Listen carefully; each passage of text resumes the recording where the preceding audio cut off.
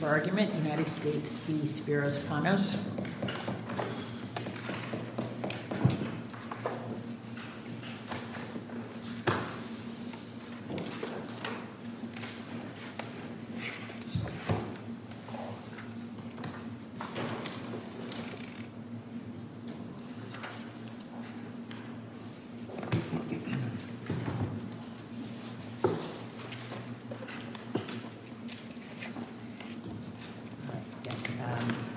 Mr. Spilkay?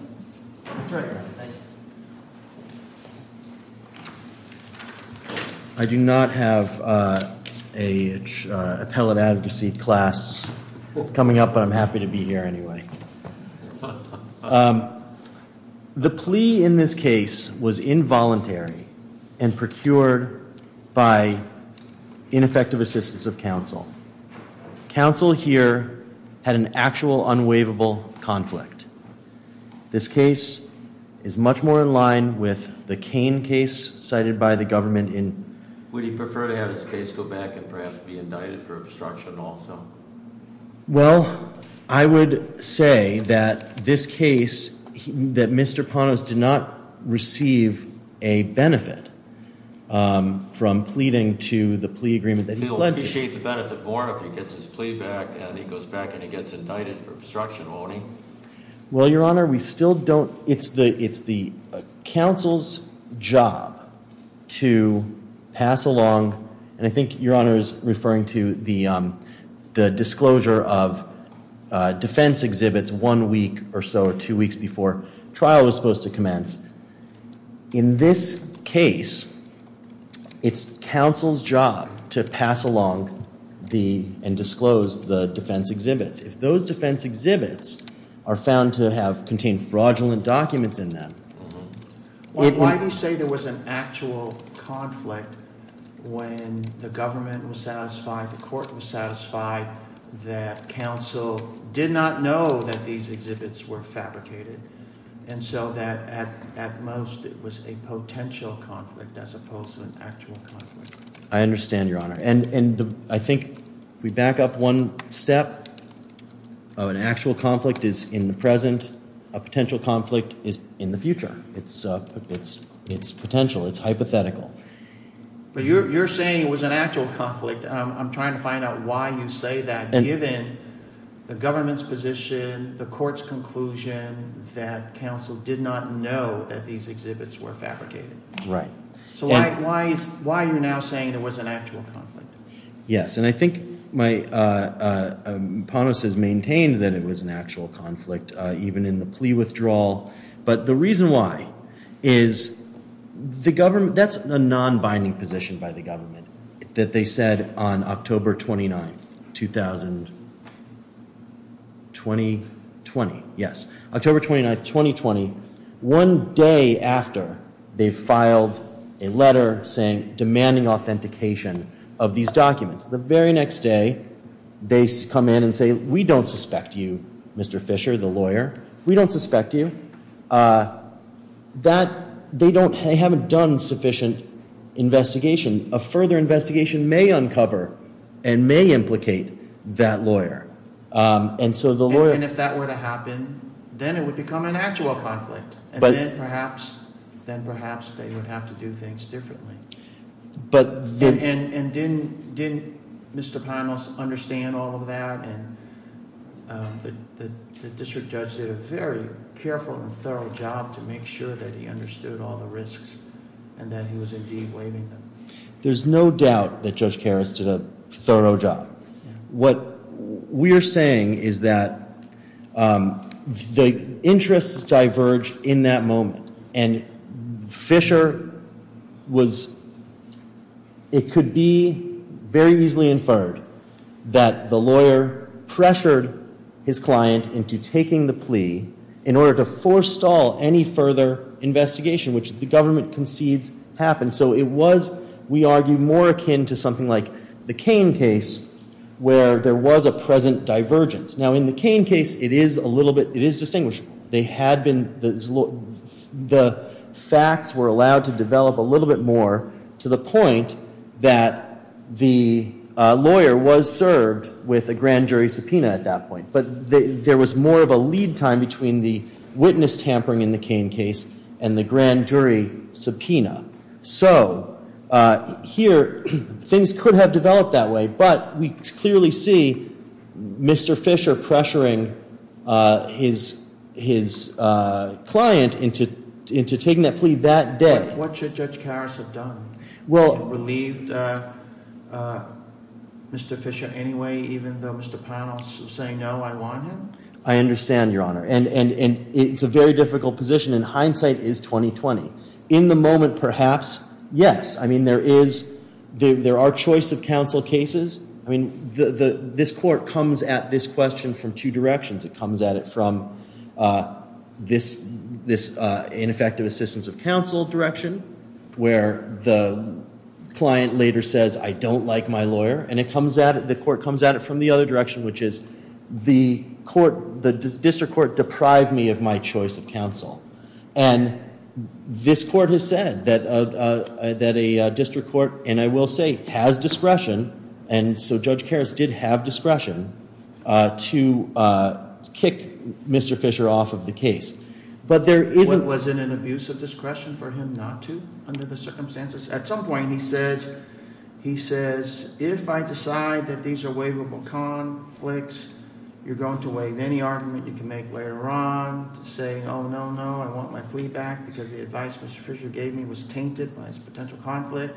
Do you understand that? And he says, yes, I understand. And I knew I was setting my own trap by saying the word discretion there. But, yes, I do. I think there was an abuse of discretion in that there was clearly a divergence of interests. The fact that there was this colloquy, that's very helpful. It was a very in-depth colloquy. But within that colloquy, the client does say, look, I've spoken to my family. I've decided to take this plea. It becomes clear later on that the client and the lawyer were discussing a different plea the day before. They were discussing a plea that had 3 years lower guidelines the day before. It was clear in that colloquy that this was not exactly a considered decision. It wasn't made with the advice of his counsel. His counsel did not have the time to digest the information because the plea agreement was written that morning and was not even authorized by a supervisor at that point. There were facts that came out. And then there was another conflict that did come out that was waivable but not waived, and that has to do with the preparation. And it's not a garden variety, my lawyer is unprepared kind of argument. This had been raised months before in the spring of 2020. This hearing that we're talking about, the plea hearing, Curcio/plea hearing happens October 29th, 2020. Mr. Panos, then Dr. Panos, had raised the issue of his lawyer's preparation earlier in the year and had laid the groundwork for perhaps proceeding pro se. So this was not a garden variety accusation, and that was not covered by the court. So if the court has no further questions for me on this point, I will reserve my 2 minutes for rebuttal. Thank you. Good morning. May it please the court. My name is Marjorie Feinzig, and I'm an assistant United States attorney in the Southern District of New York. I represent the government on this appeal, and I represented the government in this case in the district court. I think it's very clear the district court did not abuse its discretion in denying Panos' motion to withdraw his guilty plea, mostly for the following reasons. Every argument that Mr. Spilkey just made is dispelled completely by the record. This was a potential conflict. Judge Karras... Can I just stop you for a second? So doesn't Fisher, though, himself initially present it as an actual conflict when he is first bringing it to the court's attention? Yes. He doesn't describe it as a potential conflict. Yes, he says is. It's an actual conflict, and part of why that matters in sort of judging whether or not there's a conflict is what we're concerned about is how is the attorney going to behave in light of the circumstances. So if the attorney himself is saying, this is a conflict. This is essentially, I'm concerned about this. This is bothering me, what have you. And then effectively, there's discussion in the court sort of, I don't want to say convinces him, but kind of talks it out and says, well, no, this is actually a potential conflict. But what are we to make of the fact that the attorney himself, at least initially, said this is an actual conflict? Well, I think initially, Mr. Fisher recognized that he was the person who submitted the exhibits. So at that moment, I think he was concerned that the government would take the view that he was involved. Understandably. Completely understandably. But the government, when it made its representation to him and then in court, that based on our knowledge of the case and our dealings for 2 years with a defendant and the evidence that we'd already uncovered, we did not believe he was complicit and that we did not intend to continue any kind of investigation relating to him. I don't think the court persuaded necessarily or was even trying to persuade Mr. Fisher that it wasn't an actual conflict. What the court was doing was, in a logical manner, going through the facts, explaining the law, and for the record and for all of us, making sure everyone understood why this was not, in fact, an actual conflict and then it was a potential conflict. Well, but if the government had decided to charge Panos with obstruction, then Fisher's definitely a witness, isn't he? Yes. Yes. But again, that would have been a down-the-road turn of events. The trial was starting the next week. There was no risk that this was going to come up in connection with the trial. So there was going to be no possibility that he would have been a witness at the trial. So even if someday the government continued an investigation, it's still a potential conflict, not an actual conflict.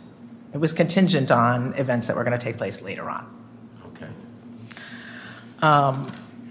I think when I'm looking at page 64, the appendix, it seems to say when he said, I have an actual conflict, it was in the context of whether there would be an obstruction adjustment as opposed to the whole thing. In connection with sentencing, in other words.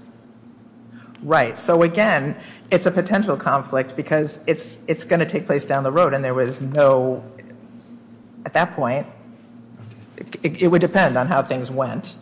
And even, I mean, frankly, even if there was no plea agreement and there was a hearing down the road, there are other ways to handle a conflict situation at that point. Was there an adjustment for obstruction? Was there? There was. That's what he agreed to in the plea agreement. Okay. So Judge Karras thoroughly addressed the conflict issue. Panos repeatedly stated that he wanted to go forward, and he wanted to go forward with Mr. Fisher as his attorney, and Judge Karras did not abuse his discretion in accepting the waiver and allowing Mr. Fisher to stay on the case at Mr. Panos' request. I think the record is also quite clear that Panos' guilty plea was voluntary. The proceeding complied in all respects with Rule 11, and Panos cannot establish that he received ineffective assistance from Mr. Fisher. Nothing about Mr. Fisher's advice prejudiced Mr. Panos in any way.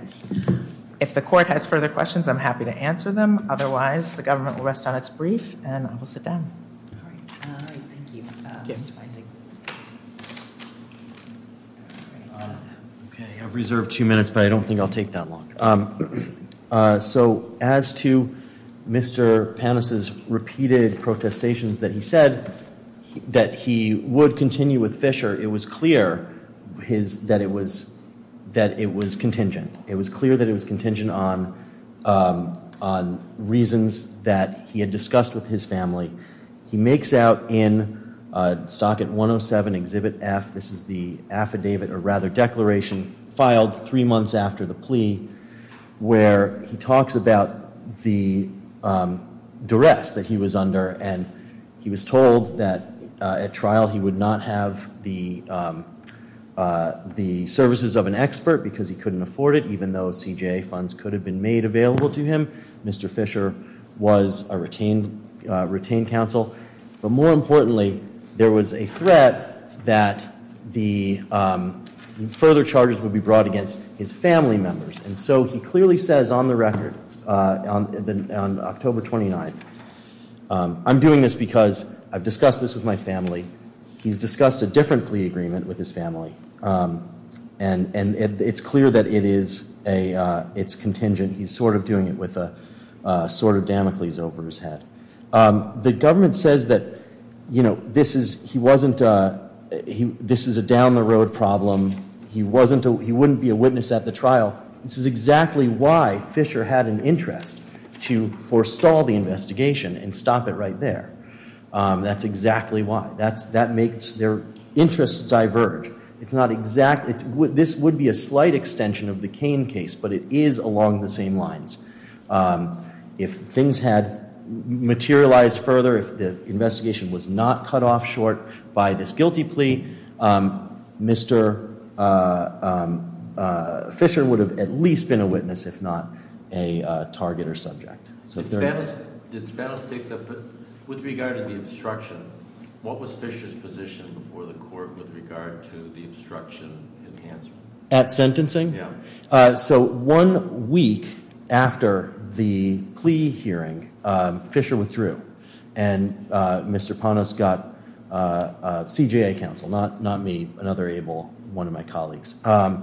And so his position did not come out, but Mr. Panos was bound by the plea agreement at that point.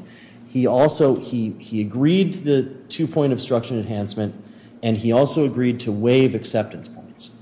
So he would have been better off, arguably, pleading to a Pimentel and at least having that argument available to him. He wasn't allowed to do that because his lawyer was conflicted and also not prepared, and did not have enough time to communicate with his client about this issue. All right. Thank you. All right, thank you. Thank you both. And I will take the case under advisement.